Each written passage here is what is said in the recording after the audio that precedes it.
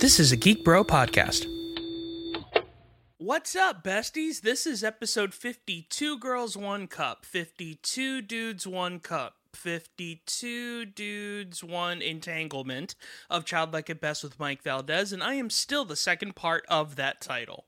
I hope you're doing well. I've missed you very much. I'm so glad that you're listening this week. Real quick, before we get the show rolling, if you are in the Fort Lauderdale or Miami area, I will be performing stand-up comedy. Yes, I will be doing a socially distant show at Gatsby's Joint in Fort Lauderdale. I'm going to be headlining. That's going to be super fun. It's going to be a socially distanced comedy show. I'm so excited to start doing comedy. If you're in the area, please come through and laugh with us. Be sure to bring your mask. Life is like being a superhero now. You can't leave your house without a mask. So bring your mask with you. It's going to be so much fun. And for more information, just go to my Instagram at Mike Valdez, and there will be all kinds of information as to where you can get tickets and where it's going to be located. On this week's episode, I speak with my good friends James and Justin from the pop punk band Outatime.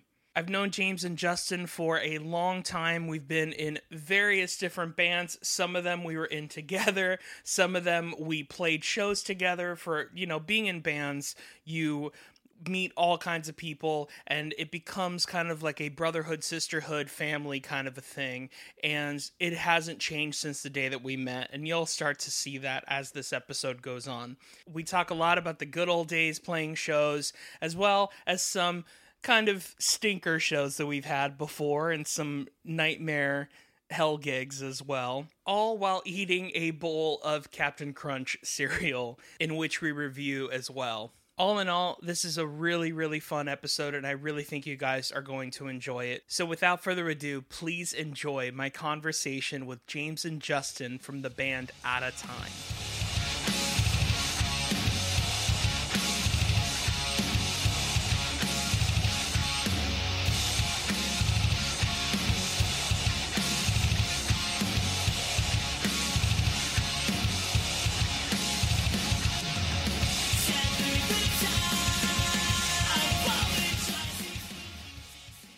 I usually don't go into the whole cereal thing immediately, but the reason why I chose Captain Crunch for you specifically is because it's the most pop punk of the cereals. It's nautical. It tears off the roof of your mouth like a mosh pit in a pop punk show. He has a beard and everything. Like, he looks like he's in a pop punk band a little bit, So that's the reason why I chose Captain Crunch for you guys. Oh, the cereal's just a metaphor. $1 million question. Does Captain Crunch have tattoos?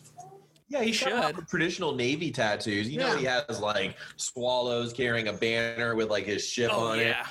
Yeah, he's definitely got tattoos underneath the captain costume. Got a rooster and a pig tattooed on his feet. He has Crunchitize me across his clavicle. Yeah, probably. Yeah, Crunchitize me. It's like red on his back, like he got it in jail. Like. Hey, I got to shout out really quick my friend's old band. Oh Captain, My Captain. They had a song called Crunchitize Me back in the day. They're now called Upstart, but back then it was just because you just said Crunchitize, they just fucking that does sound familiar. Were they a local like South Florida band? They're up in Ocala. In Ocala, okay. That band sounds so familiar. I'm sure they played at Talent Farm a bunch. More than likely. That's really funny. Yeah, Talent Farm. We'll get to that in just a second. But where did the two of you grow up? I mean, I know both of you are different people, but like, where did you grow up, Jamie? Want to go to the story that we just found out about like 2 years ago? Yeah, so it really, oh wow, really funny story. So okay, I grew up in Miami, Florida, but specifically I grew up in Cutler Ridge, Florida. When I was 2 years old, and it's funny how life goes full circle. I lived in a community called Saga Bay, and across the street, which I didn't know this, Justin's grandparents, where Justin lived, he lived there while I lived there for 4 or 5 years. Wow. So we lived in the same neighborhood for 4 years of our lives. Didn't even know about it. But so I grew up in Miami, played in pop punk bands, post-hardcore bands my whole life. And Justin and I started Check Your Six, back in 2011. And we were in a band for 2 years together. And I and we basically were in the music scene for many years, and that's kind of my story, Morning Glory. Right. So and Justin, I mean, your story's similar, kind of, right? Grew up in Miami, lived in Color Ridge, Palmetto Bay, pretty much my entire life.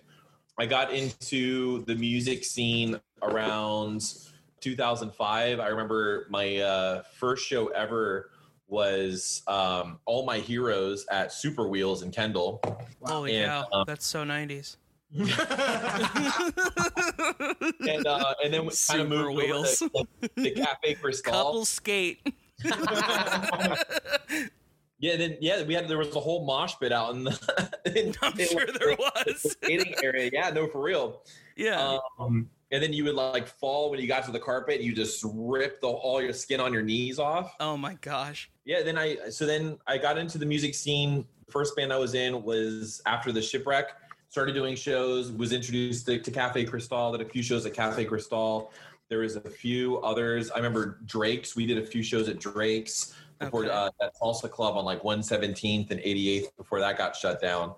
And funny enough, that was also Drake's was the first venue that I Set My Friends on Fire played before they got big. That is interesting. That band had a moment, huh? It's kind of crazy. Mm-hmm. MySpace was a genre back then, right? A way of life. Yeah. It was not only a website, it was a music genre. It was. That's where I found out about all the bands that I really liked.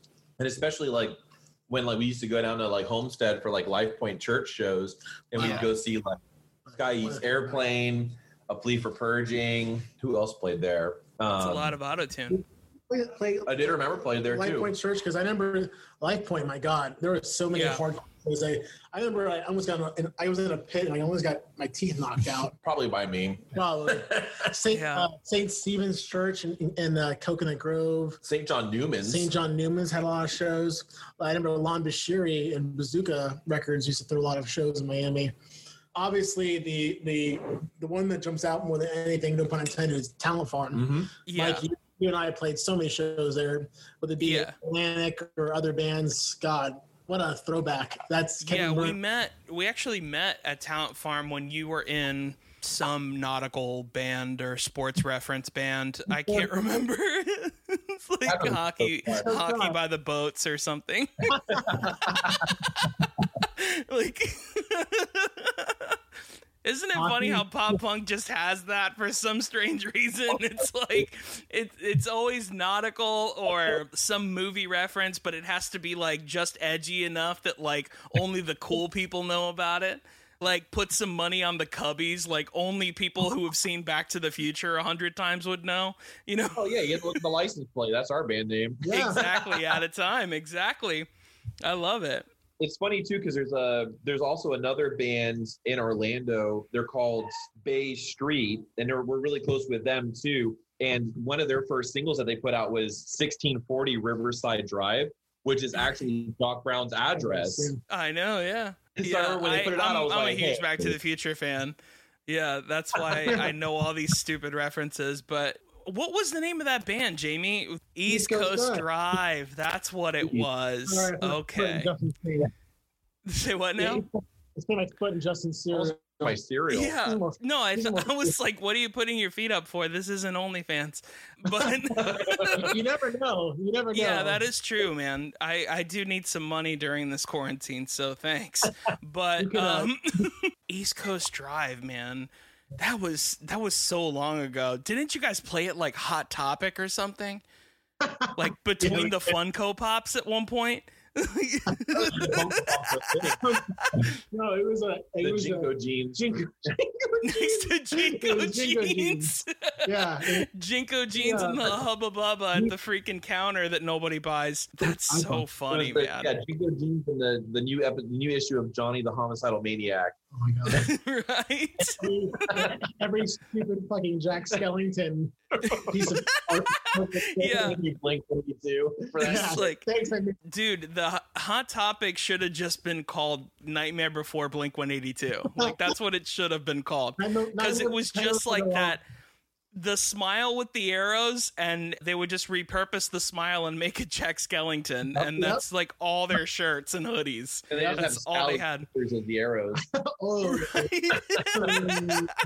Accurate. That is very accurate. Man, that's so funny. There was a time, and I talk about this a lot, but there was a time in Hot Topic culture where like font was a big deal. Yeah. So like Vomit font was really big in like 2005. Remember that? Attack Attack. Didn't Attack Attack have like robots and aliens and stuff? That was their font. Everybody had fonts like that. Like doing the middle finger with all the ghosts around him, and he was like, yes, they had that. Set Your Goals had a lot of stuff like that. Yeah. I don't think Chiodos did as well. In Hot Topic, but they did have a lot of. Yeah, I mean, you could probably. I think it was a Hot Topic thing. I mean, you might see like Vomit font and it said like Notorious B.I.G. You know, like, and you're just like, what the heck? But if it's all right, pastel color Vomit font, that's yours. Yeah, exactly. What were like your fandoms growing up? So like, what were you into when you got home from school? Like movies, television shows, things like that. What were you nerdy about? Stickly. I would always watch Stickly Afternoon, catch Hey Arnold, Angry Beaver. Yeah. It was a different time. Oh, wow. Yeah. So it was a different time. A time of smartphones, limited social media. Yeah. I remember like coming home from like middle school and like being angsty and like having my AIM away message being lyrics. Oh yeah. And, like, trying to get the girl on AIM, be like, oh, I miss you, or fate fell short this time. Your smile face. I'm like, I wonder what's wrong with Jamie today. Yeah. Ohio's for lovers. It's his away message say, cut my wrists and black my eyes. It was just like a green or a black background with some like pastel like color font that you'd put in there. Oh yeah, absolutely. Yeah, that was the time when like you had to learn how to code. You know, like you had to code to get the cool MySpace profile. Man. Yeah. Mike, what was your song for your MySpace page? It was probably something by Jack's Mannequin. It had to have been corporate, probably. Yeah, well, yeah, that too. It might have been a something corporate thing. It might have been something corporate for a while, and then I remember specifically that Jack's Mannequin started in 2005. Like that was like a big deal. And I remember that. And I think I'm almost 100% sure that it was always some sort of Jack's Mannequin song or a crappy recording of one of the songs I was doing, and that was what I had. What were your songs? Oh, man. So 2000, well, going back to the question, so like for me, like my go-to coming home would be like, I was always has been a South Park fan. Sneak episodes and my like, I had an overbearing Jewish mother growing up as a kid. I love it. So like, I want to play Grand Theft Auto. I like hide in my brother's room and like play. And she's like, "Oh, Jamie, what are you doing there?" And I'm like, "Oh shit, Mom, I'm in the middle of a drug deal, Mom. Mom, I'm getting up a hooker." Oh no. Yeah, like I don't know, like my like kind of go-to things after school was always like Justin said. I remember going to not to age myself, the Falls and Sunset Place and Miami. Oh God, yeah, the Falls. Yeah. And I remember going to Hot Topic, and that was kind of like my escape. Being an angsty teenager, I was really into at the time. I was in the emo phase, and in 2005, God, wow, Blink-182 was that it was right post hiatus. They broke up, so really was kind of going through that whole heartbreak. And the Angels and Airways and Plus 44, that drama. That whole the Bloods and the Crips of oh yeah, pretty much of East Coast, West Coast. You forgot Boxcar too. Boxcar Racer, yeah, that's another one. But I think my AIM away message was for sure the lyrics to "No It Isn't" by Plus 44, because I was such like an asshole when it came to like I wanted girls to know that I was mad. So like the lyrics and the chorus go, "Please understand, this isn't just goodbye. This is I can't stand you." I wasn't a cool kid in middle school, so I always get my heart broken. And I was kind of really, you sound so cool. He was a brooding emo kid. I was picked on as a kid in middle school, so you know oh man, who would have thought? Not me. I would have never thought, man. No, man, I completely relate to that. Yeah. Absolutely, I completely relate to that. I was way more like. I don't think I ever put like angry stuff, but I would always put like dashboard confessional stuff. Like, was it Vindicated, hands down?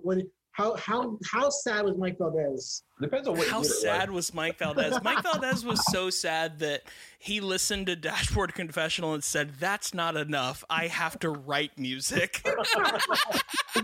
Sad enough. That's how sad Mike Valdez was.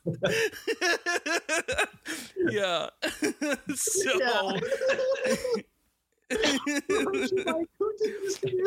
Oh my gosh, dude. Oh, I wrote so many 10-minute songs about girls when I was in high school. It's nuts.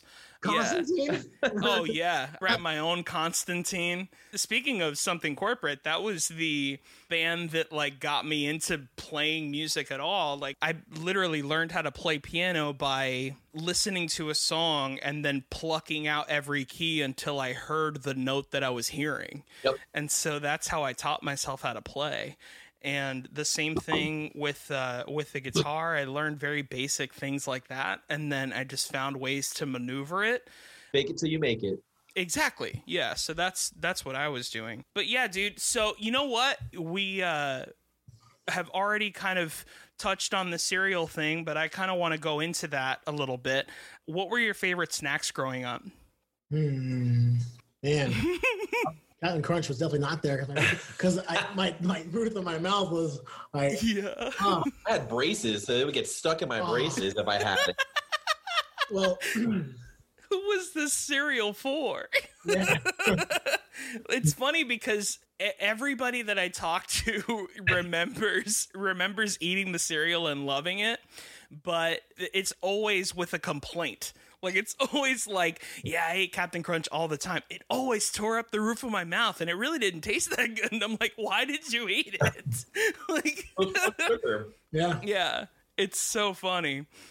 I think my favorite sweets, man. I think hands down, I'm thinking about like middle school, like trading lunches in middle school. The one thing I would really hope for in my lunch would be Gushers. Sure. Like I wanted Gushers or Fruit by the Foot. Yep. I'd like fruit roll up. Exclusively for myself. You're right. I love Gushers. Gushers are my go-to. Yeah. And then it's so bad for you. Oh, it's so bad. I feel like I diabetic coma after. Oh yeah, absolutely. But we used to take the fruit roll up and we would just fold it up into like a ball and just stick it up in like the root, like the molar of your mouth, and just like salivate it. And wow. like, sit there all day and just like it was like chew or something. Dude, there was a kid in my school. I will never forget this. He would get Now and Laters, and he would smash them, right? Smash them or Starburst, and then smash them until they were like little, like thin pieces, and then put Skittles and make sandwiches and eat them like that. Yeah, that kid's dead. He died in 6th grade. But what school did you go to? Like, why does he have to take insulin? He's 5. Like, but yeah, like, oh my God, I still remember that to this day, where I was like, geez Louise, dude, that's so much sugar. And I'm a child. Like if I'm saying that, then there must be something going on, you know? I'll never forget that stuff. But what about you, Justin? What were your favorite snacks growing up? So I was like, I don't know. I was like a weird kid. I always liked the more like, I like chocolate. So for me, it was like Crunch bars, Hershey bars. I would make s'mores. Okay. Like, at home, like I would just turn on the stove and like put like the marshmallow over it to like heat it up and like make cool s'mores at home. I thought your mom like would pack you one of those little like candle things, and you would just make s'mores on your lunch table. They would never let me. Can you imagine a kid bringing, like, I went to Catholic school, bringing matches to the Catholic school? So yeah. Like, no, sister, sorry, I'm just lighting this candle for my grandpa. That's awesome. Yeah. Oh man. Like the chocolate and stuff. And I remember when I think my favorite thing ever was when they re-released Willy Wonka and the Chocolate Factory. They put out Wonka bars. Yeah, and all I remember this. Was just chocolate and a graham cracker in it, and it was so good. I remember this. It's funny how like I remember that, and I remember it might be because it's a tie-in to The Simpsons, but I think one of my favorite like chocolates was Butterfinger BBs. Butterfinger, you remember BBs those? were the best. Yeah. You'd always have to like get like a toothpick or something to pry it off the bowlers. Yeah, that is very accurate. I mean, it's pretty accurate when you eat regular Butterfinger as well. But yeah, Butterfinger BBs were like a huge movie theater snack for me, for sure. I was really into that. Bunch of Crunch. Bunch of Crunch is great. OG Haribos, man. Like a massive gummy bear fan. Oh, yeah, absolutely. At first, I was like, what are you talking about? And then I was like, oh, yeah, the gummy bears. Is that a drug? Yeah. You never know anymore, man. They call them French fries now. Like, I don't even know.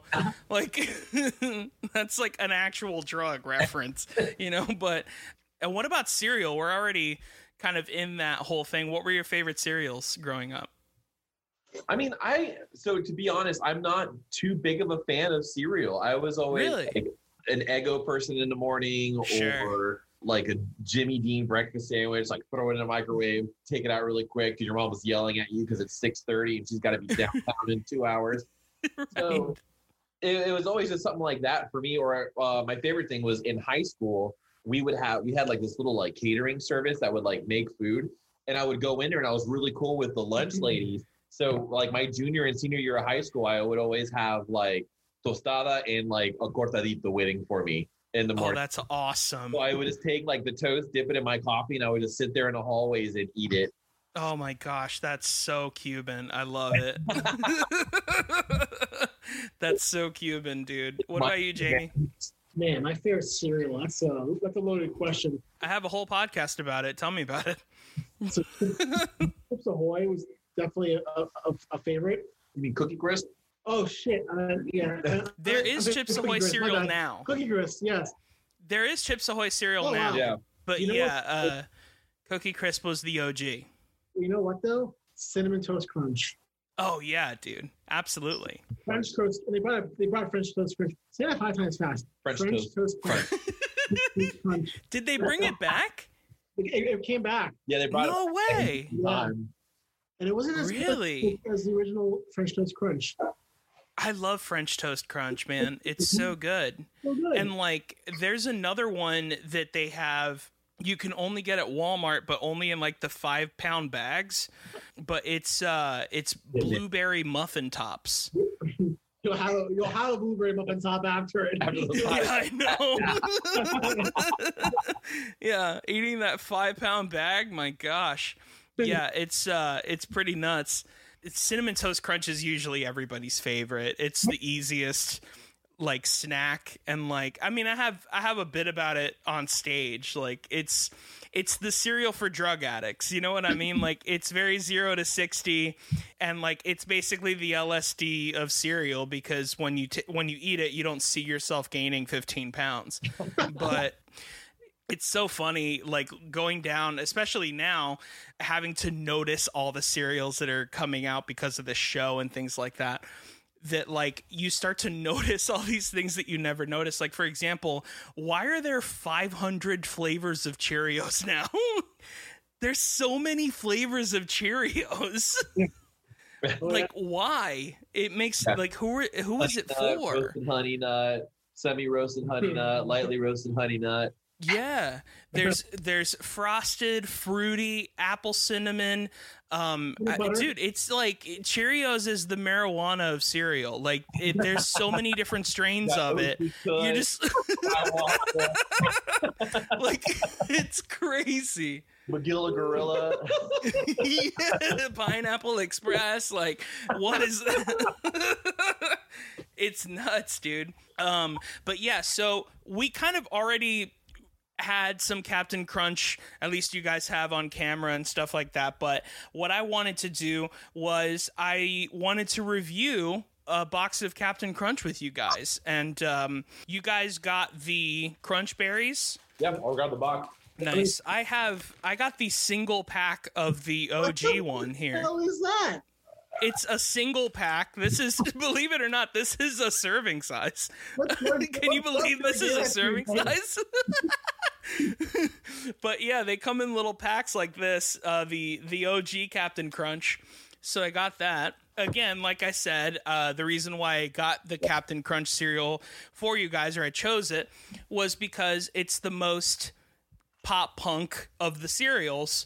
And I think it will be fun to review this cereal, but it will be way more fun to review this cereal how about this?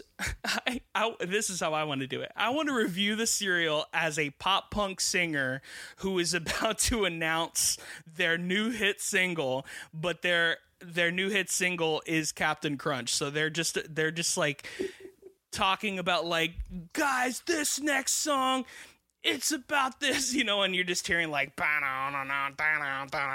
like while he's like, all right, everybody, I want you guys to stand up because here come the berries, or like whatever it is that you're going to say. All right. Whenever you're ready. What's up, guys? This is moving with close one to my heart. This is for all you OG kids out there that like the regular Captain Crunch, and all you berries. We're going to mingle you all together. We're going to do a wall of death. Berries, OG, let's go. Crunch berries. When I pour that milk, I want to see this wall close in. On the count of 1, 2, crunch, let's open up this pit. When I say oops all berries, I want this place to go insane. I want all those kids in the back and all the berries in the pit. When I say crocodile, I want you to motherfucking crocodile. Oh my gosh. What is it? Captain Crunch cereal, ladies and gentlemen. They said it couldn't be done. They were probably right, but we did it. This episode of Childlike at Best with Mike Valdez is brought to you by the Crunch Cup. Save time in the morning by taking your cereal on the go. Simply add cereal to the inner cup, milk into the outer cup, screw on the lid, and you're ready to crunch. Eat cereal in the car, at your desk, or anywhere else you want. Go to thecrunchcup.com to purchase what I think is a genius invention and use the discount code MikeValdez10. That's Mike, M-I-K-E, Valdez, V-A-L-D-E-S, the number 10, to save 10% off of your order. You can also sign up for their monthly giveaway to win a year's supply of cereal. So what are you waiting for? Go to thecrunchcup.com and use promo code MikeValdez10 to save 10% off of your order. The Crunch Cup. It's better than spooning. This episode of Childlike at Best with Mike Valdez is brought to you by Real Good Foods. I am so excited to announce that Real Good Foods has launched their very first dessert item, ice cream. Real Good ice cream is the first ever super premium better for you ice cream. It's extra creamy, so there's no icy or chalky texture like other light ice creams, making it a real ice cream experience with real ingredients.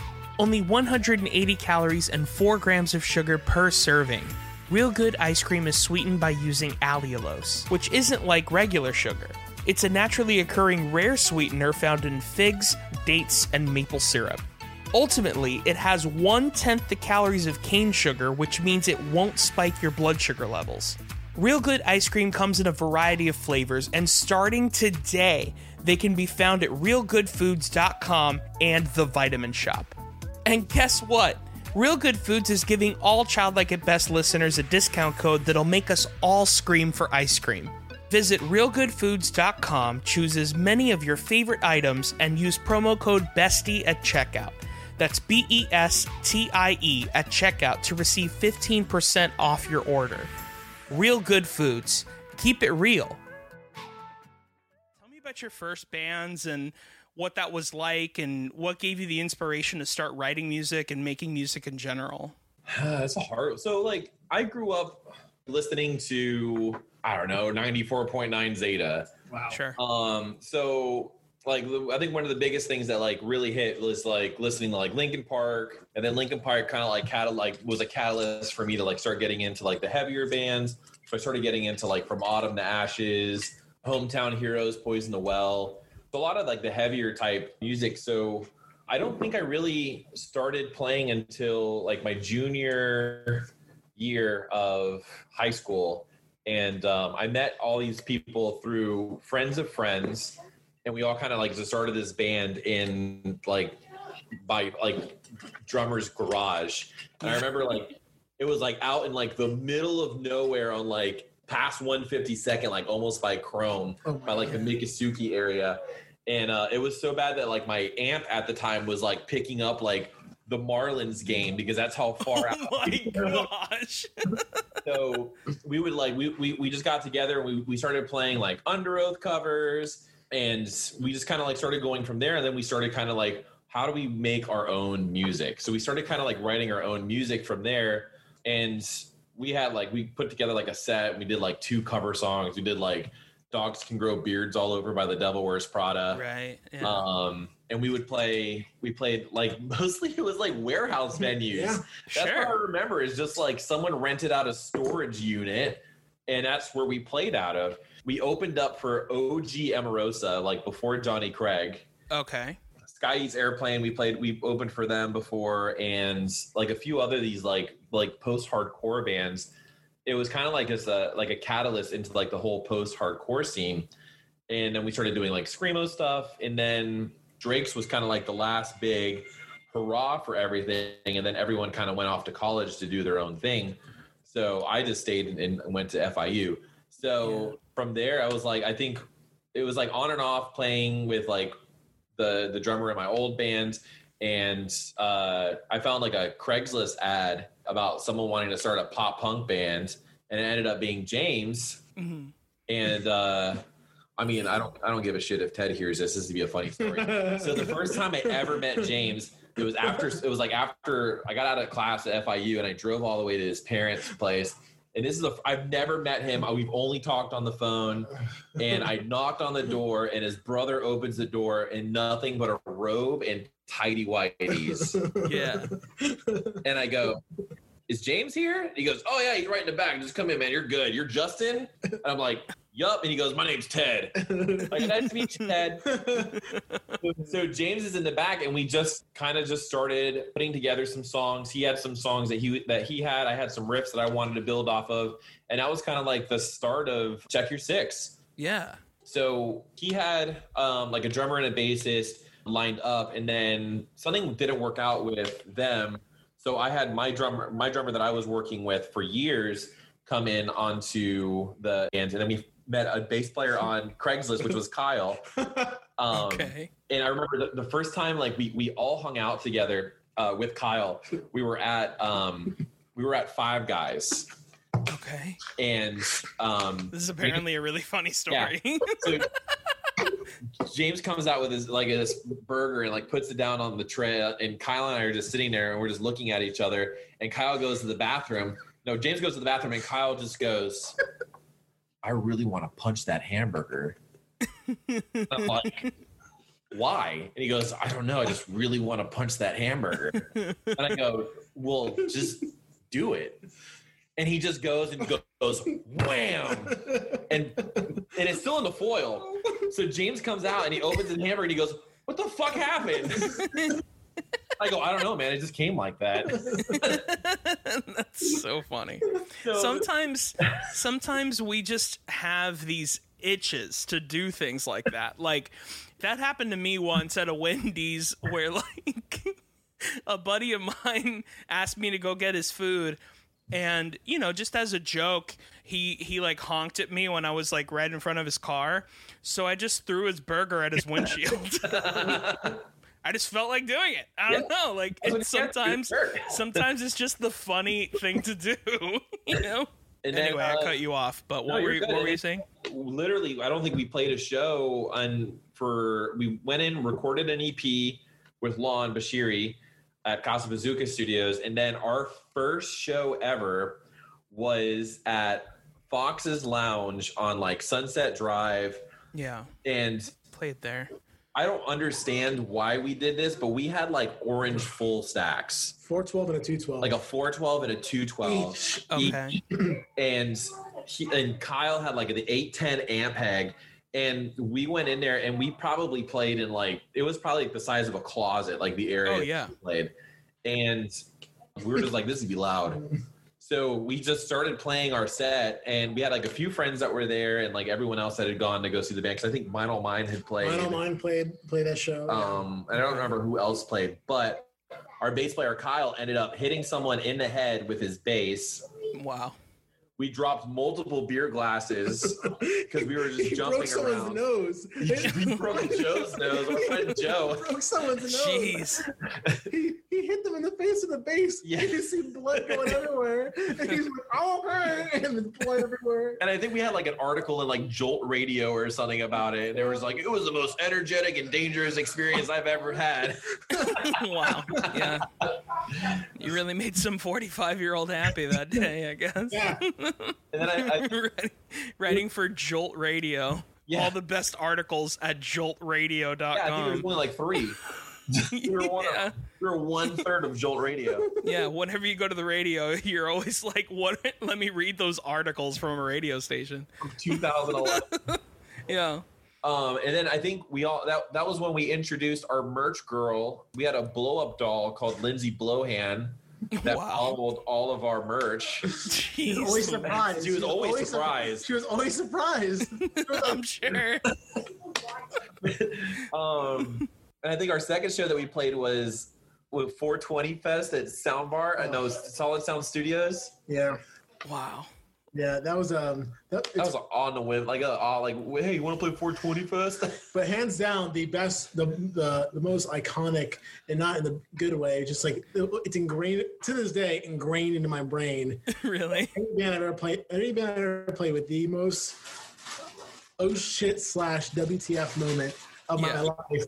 We played a venue, you know what I'm going. Area 7 in Fort Lauderdale. No, it was Pompano Beach. Pompano Beach, my bad. It was in like Skyline Road. Yeah.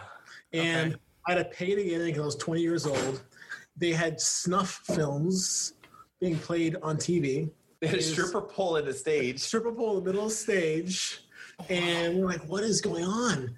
And like, it was like the bands came and like, no one else. That sounds like a really successful South Florida show, to be honest. Yeah. Sometimes the bands don't show up either. The bands stayed, and they showed up. Yeah, and they showed up. But the worst part about it was at the end, they try to pay us in drinks. Oh, no. The payout. And I was like, oh, well, here's $40, whatever it was.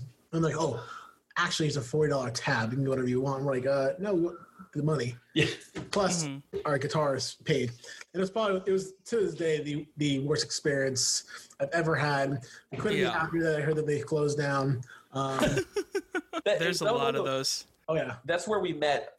We played with a band called Hope for Heroes, and they kind of like became our like kind of like best band buddies, and we played with them like pretty much the entire time. Like you guys even did a few shows with them as Atlantic. Yep. We did. It was funny too because Corey from Hope for Heroes, he did another band called Beggars, and I had moved up to Orlando in like 2013, and I played with his band Beggars in a house show in Kissimmee, and Alex was still in the bands. So it was Corey and Alex and Jordan, and it was just like old times again. Like we were just just shooting the crap and just having the best time. And on our recent tour that got canceled by coronavirus, Corey was driving the van with us up there. He was our band dad. Yeah, awesome. Corey actually opened up. St. Pine Hills opened up for 2 of our dates on our tour.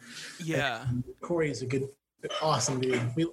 He's one of the most loyal dudes ever. I love that guy. He's really great. Whenever he had shows that he was booking, he would always make me involved in some way, shape, or form. Even if it was like, he was always like, look, man, I know you got to drive an hour and a half. I can try to get you gas money or whatever, but here's a show, because I know it's difficult to play shows here, and which is a blessing, man, because in South Florida, mostly in South Florida, I guess in Central Florida, not as much. You guys would know more than me, but in South Florida, especially lately, it's difficult to do shows, even before coronavirus, man. Like, it was like, you know, you would do these like once in a while like art galleries, but really it's just a broom closet, and then that place would go out of business, you know, and you're just like, but why? It was so great, you know, like and those were the shows, you know.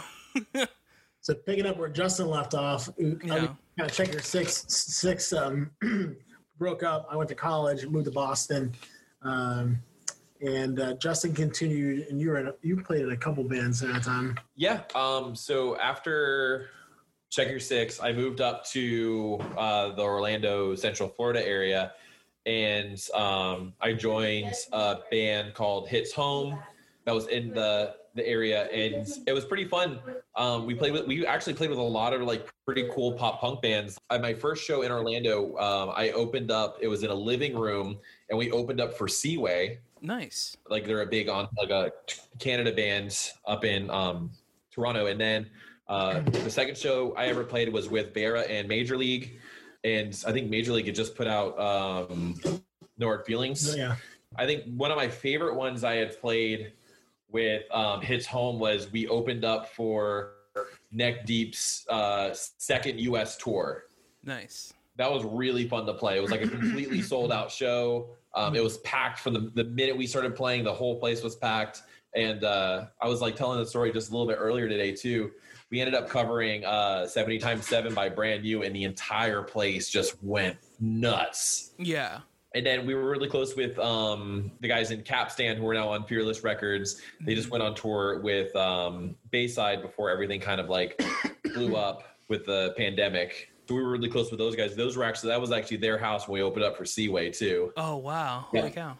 The Capstan. That's real cool. Yeah, and then I met Mike, who's the singer of Outatime, on funny enough Craigslist before the Craigslist killer started murdering people. Yeah. And then, we played a few shows with Hits Home. He joined Hits Home, and then we just started doing At a Time on the side, and then it just became a full-time project. That's awesome, man. Jamie, so you come back from Boston, then you start Atlantic, right? After that? No, so I started Atlantic. Atlantic was supposed to be my last music project. With you, Mike, and I went through a really bad breakup, and like I kind of just wanted to do a farewell record for my writing.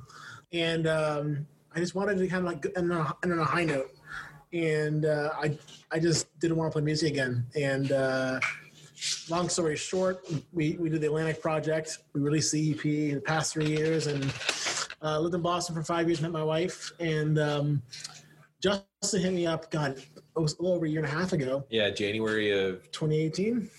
2019, yeah. 19. And awesome. I moved from Boston to DC at that point, literally like that same week when he hit me up.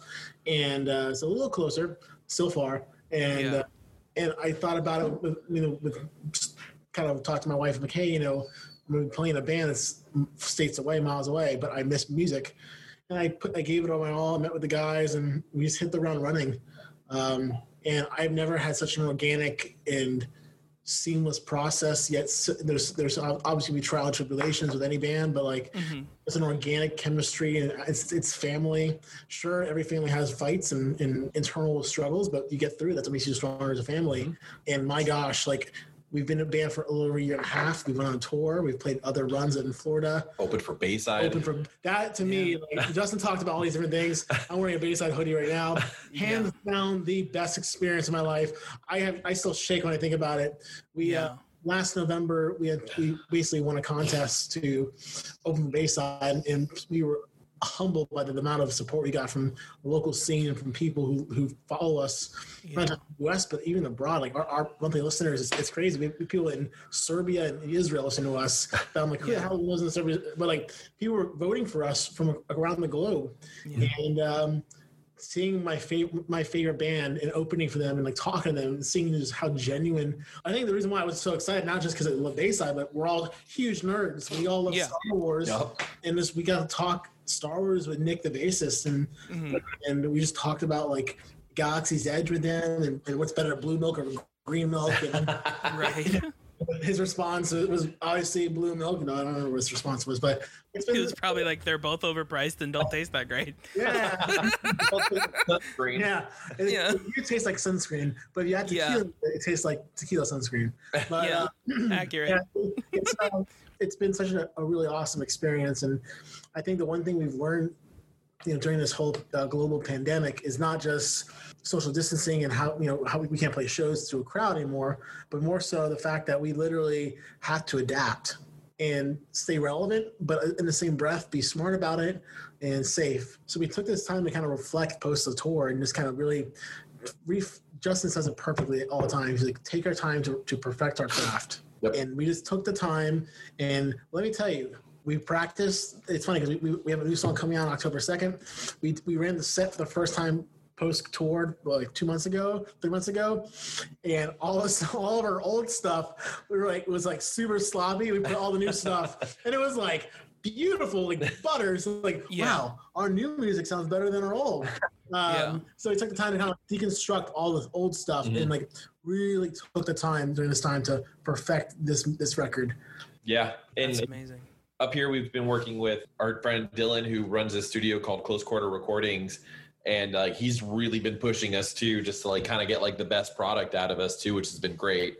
But it kind of like feels like natural. I mean, we're literally going in there. I don't know when we're going to air this episode, but we're going in there tomorrow throughout the rest of the week just to finish up James's parts. Yeah, we have a lot in the works. We really can't talk too much about, but it's been an organic process that we cannot wait to share with our fans and people who haven't heard us. And it's going to be really exciting to show this, what we've been working on for the last several months, and really not just months, but like taking ideas that are years old and revisiting them.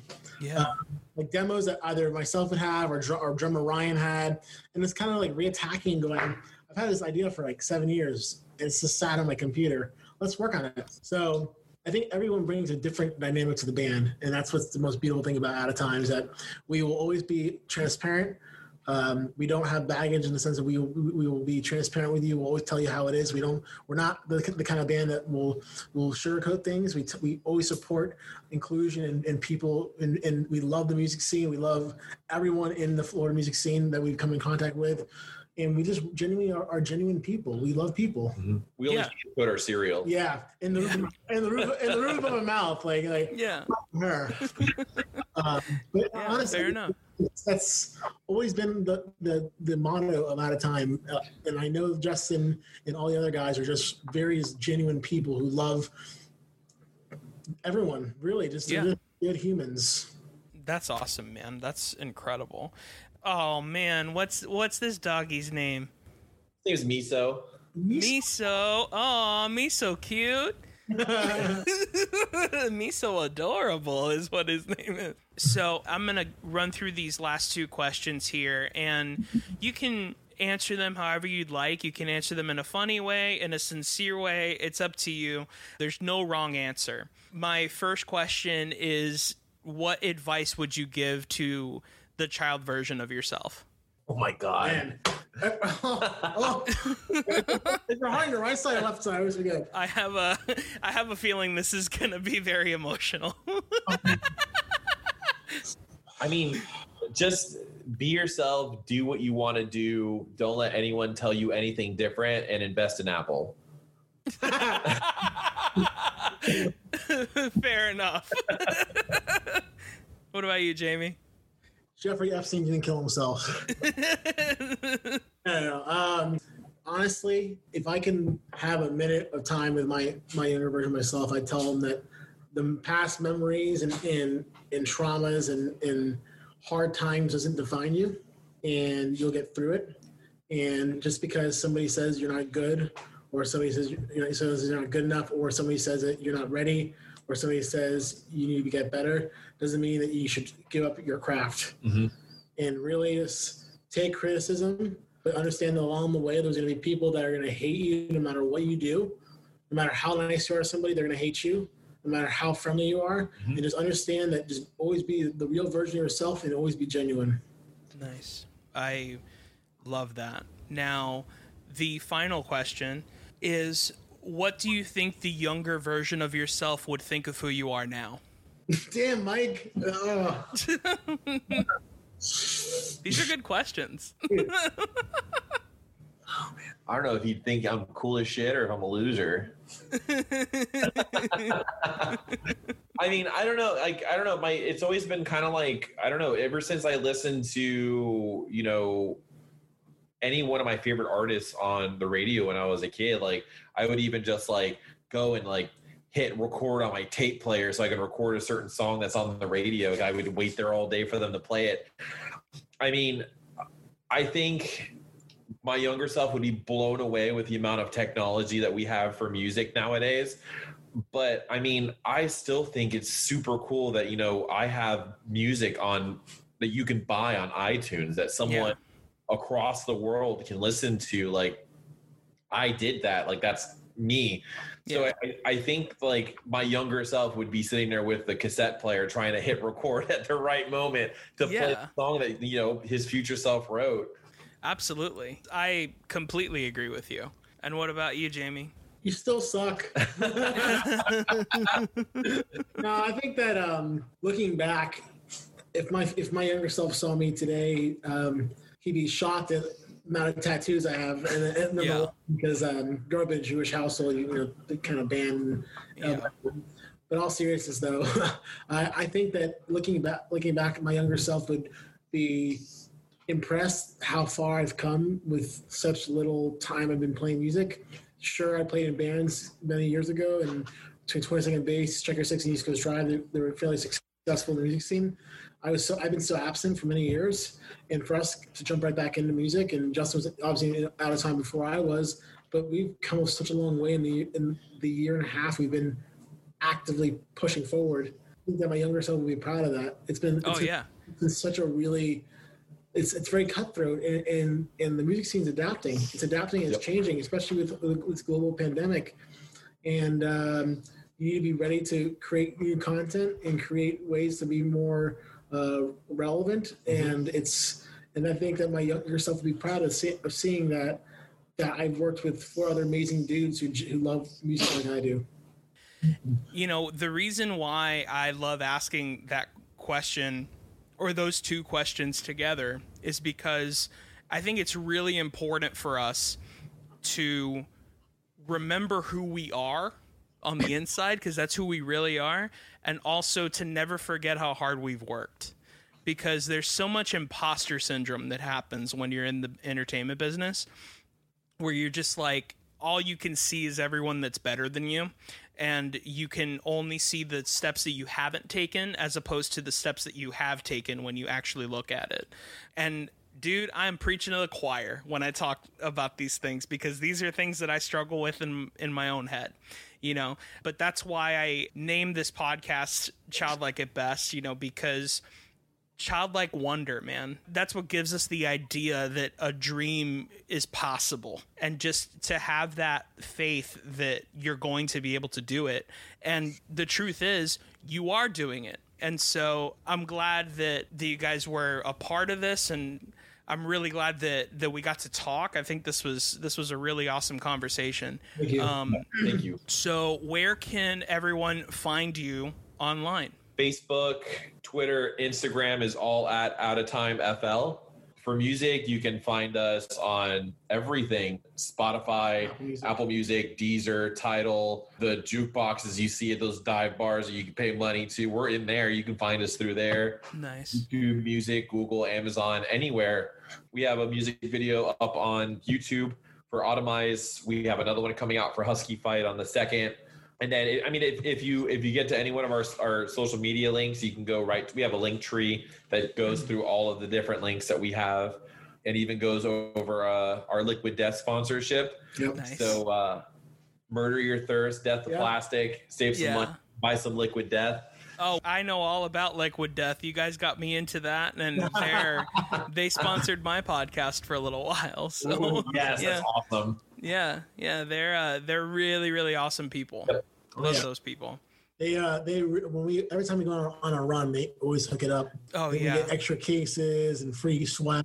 They're really good people, great message. Mm-hmm. I completely agree. In fact, one of the funny things that they did recently, if you've never heard of Liquid Death, listener, they are a canned water company that looks like basically like a PBR. That's like their whole marketing thing, and their whole thing is like metal marketing, and it's murder your thirst, like that kind of stuff.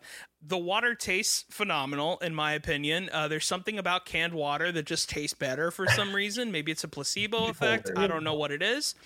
But there's something about their water that is so good. And water, Mike? Say what now? Have you had the sparkling water? Not yet. Oh, that's a game changer. Is it really? Yeah. Oh, it's not flavored, but it's so crisp. Oh, I love sparkling water no matter what. Yeah. It's so good. I'm like thirsty right now. I'm like, man, we love a sparkling Liquid Death. That sounds really good. Oh, yeah. Liquid Death is awesome. I'm probably going to email them and see if they can hook me up again. That'd be really nice, actually. They're like, you have water at home. You don't need anything. Florida tap water. It's different. Yeah, fluoride's in it. You're good. Yeah. But yeah, one of the things that they did recently that was super funny was that they got all of their bad reviews and they made a metal album about it. Did you guys hear about that?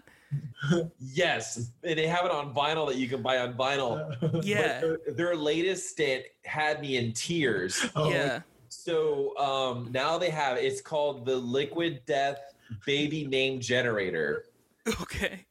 So if you go online and you go to Liquid Death and you do your baby name generator and you name your child after the name that comes off on there and you send them the birth certificate, they will give you 18 years of Liquid Death for free just for naming your child Lord Death Harbinger the Black or something. Right. That's amazing.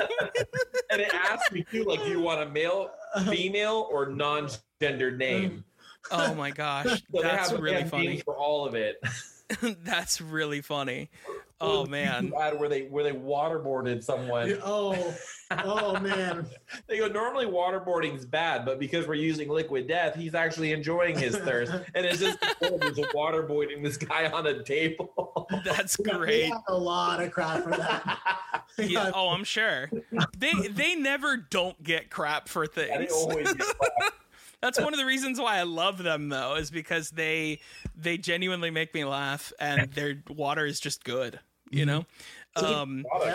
Great product. I remember when we first announced we were Death Peddlers, and I posted the video. Have you seen like their ads on like the cartoon? Oh yeah. How the guy gets cut in half, and his brains go everywhere. So I posted that, and a bunch of my coworkers were like, "What the fuck?" So I bring it the next day. I bring in like a can of water, and they recognize Liquid Death because who doesn't recognize the name Liquid Death?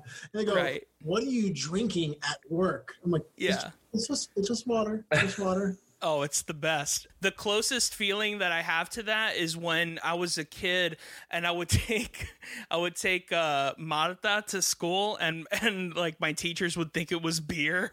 Like I'm in second grade. It's Marta. Yeah. I'm in second grade. I'm not drinking Coors Light. So the single Husky Fight, and that comes out October 2nd. When does the record come out? Are we allowed to talk about that? Not yet. Okay. Single October 2nd. You can pre-save it on Spotify now. Awesome. I'll make sure to put that in the show notes as well. Thank you. Anyway, for me, you can find me on Instagram at Mike Valdez, on Twitter at I am Mike Valdez. You can go to whoismikevaldez.com to find out the answer to that question.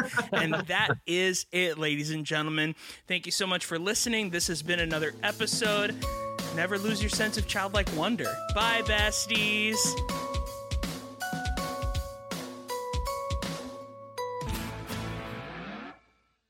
Do you age? Because I don't think every time I see you look like he looks the same age. Yeah, you look like trying to get your badges for No,